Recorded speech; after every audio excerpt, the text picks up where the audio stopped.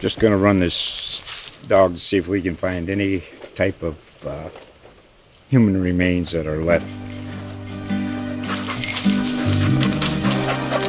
Listen to Where Secrets Go to Die, The Disappearance of Derek Hennigan.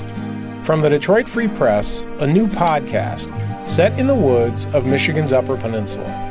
Available on Apple, Spotify, Freep.com, or wherever you get your podcasts.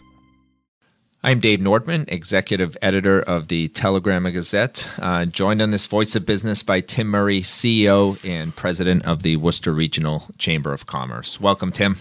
Dave, great to be here, and thank Fidelity Bank for sponsoring the Voice of Business. We'll just jump right into it. The Chamber in the United Way in the city had a press conference on Monday announcing, I'll let you explain it, announcing a great program.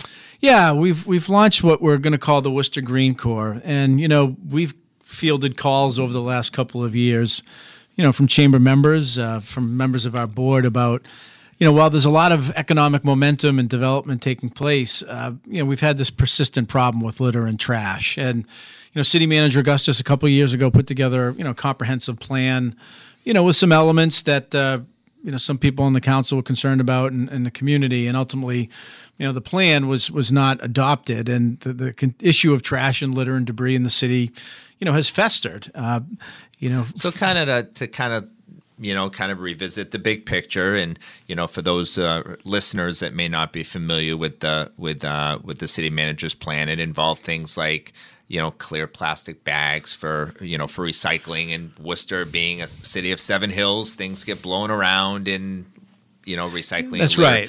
There aren't lids on the recycling bins, and that contributes to it, especially in some of the denser neighborhoods.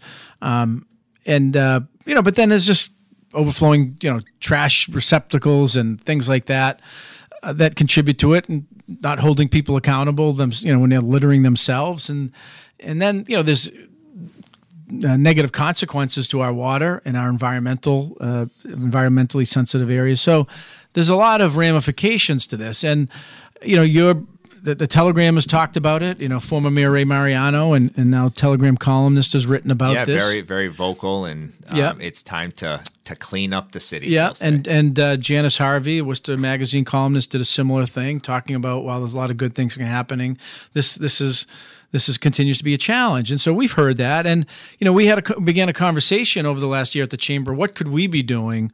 Recognizing this is primarily a city function. But, the more we talked about it, we thought, look, it's everybody's responsibility as a chamber and our member businesses that want to promote the region as a place to invest and grow jobs. Part of it is it's got to be inviting. It's got to look clean. So, what we've put together is this public-private partnership called Worcester Green Corps. The chamber, our board, executive board, has okayed us to hire a position called the Green Corps Coordinator. We're envisioning, and the United Way has contributed, and what the chamber has been around for 41 years. We have deep tentacles into the business community. The United Way has been around for 101 years. They are engaged and involved with almost every nonprofit in the city. So if we could activate the business network, the nonprofit network, and find ways to support much of the good work that's already taking place. Like REC does Earth Day, does a phenomenal job. There are different groups that do their own types of cleanups. How can we support that? How can we fill in the gaps, both by working the private sector and the nonprofit sector hand in glove with the city, and have a year-round sustained effort that's focused not just on cleanup and debris, but also beautification projects? And how do we involve young people to understand that there are projects and both educational and career pathways in the green jobs and environmental sectors? So one of the elements of it would be a summer jobs piece where they're not just cleaning up and doing beautification projects, but also learning about these educational and employment pathways as well. Yeah, so I guess that leads me to my first question as a listener is just so one would ask, well, isn't the responsibility to keep the city clean, isn't that the city's responsibility? And how do you answer those people? And I think I just heard that it's much more than just a city cleanup effort, that this is much more than that. Yeah, it's about, yes, how do we support the city? How do we make it, we've had business associations that some have expressed an interest to neighborhood business associations, playing a more involved role. Could we assist with that?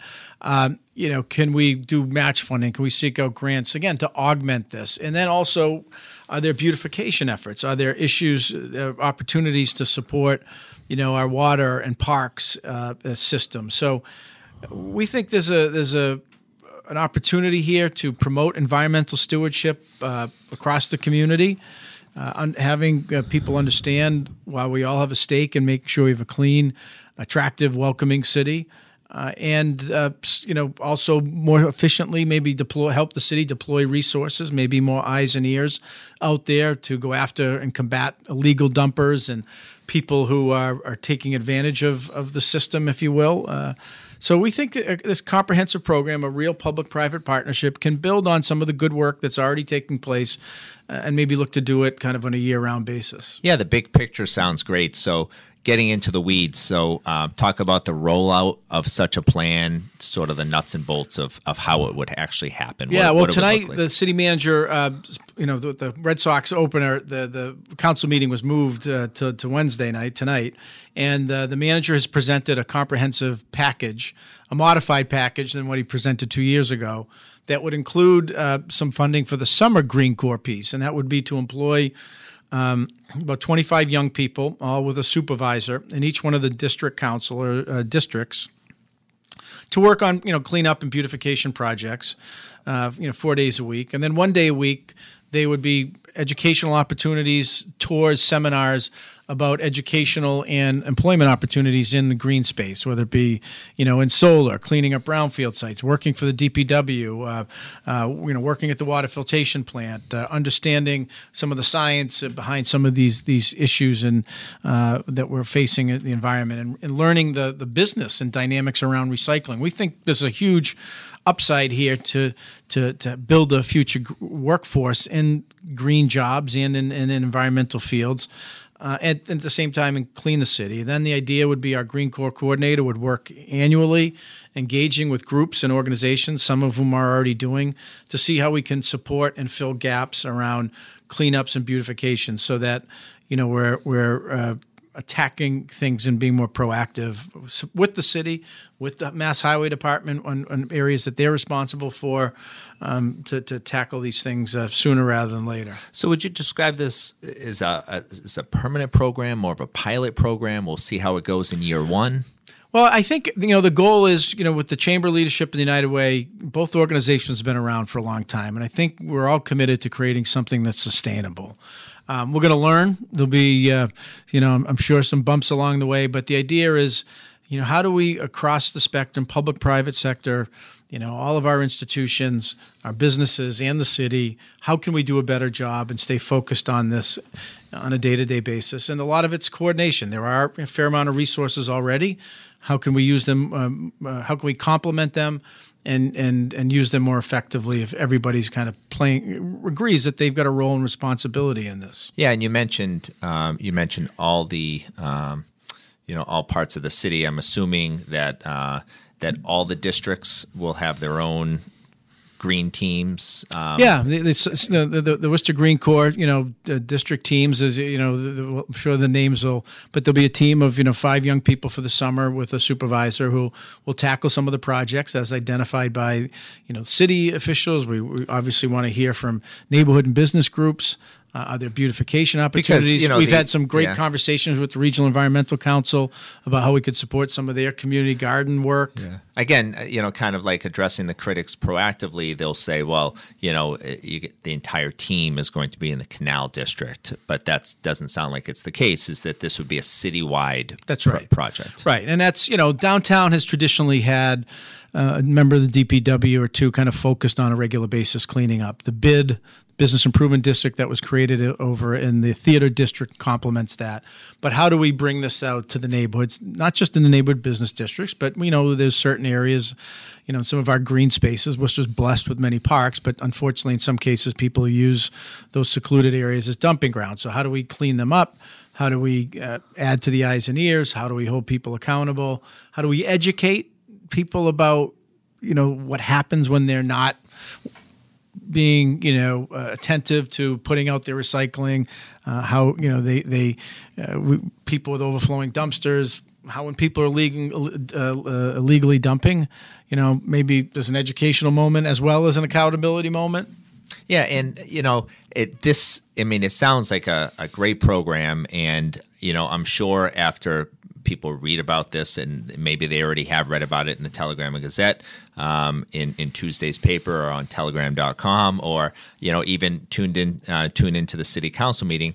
I'm assuming that people may even want to become involved in the program. Whether it's they know a young person that might be interested in a green career, they might have a business that wants to jump on board.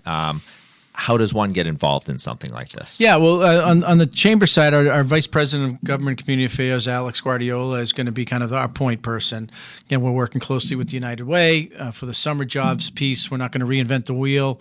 Worcester Community Action Council does a great job working and helping finding young people for a variety of jobs. And we were with Mary Beth Campbell just a little while ago, along with Jeff Churgeon from Mass Hire of Central Massachusetts.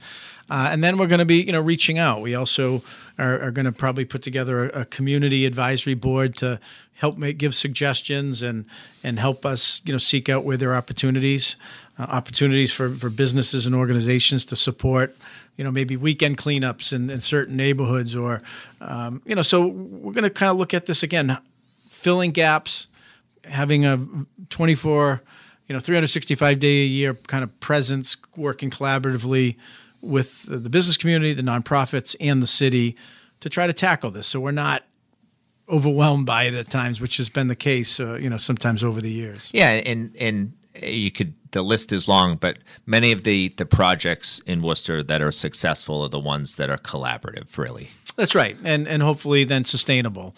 The United Way contributed $25,000. The Worcester Business Development Corporation has agreed to pay for 2 of the district site district managers who will be supervising, the teams.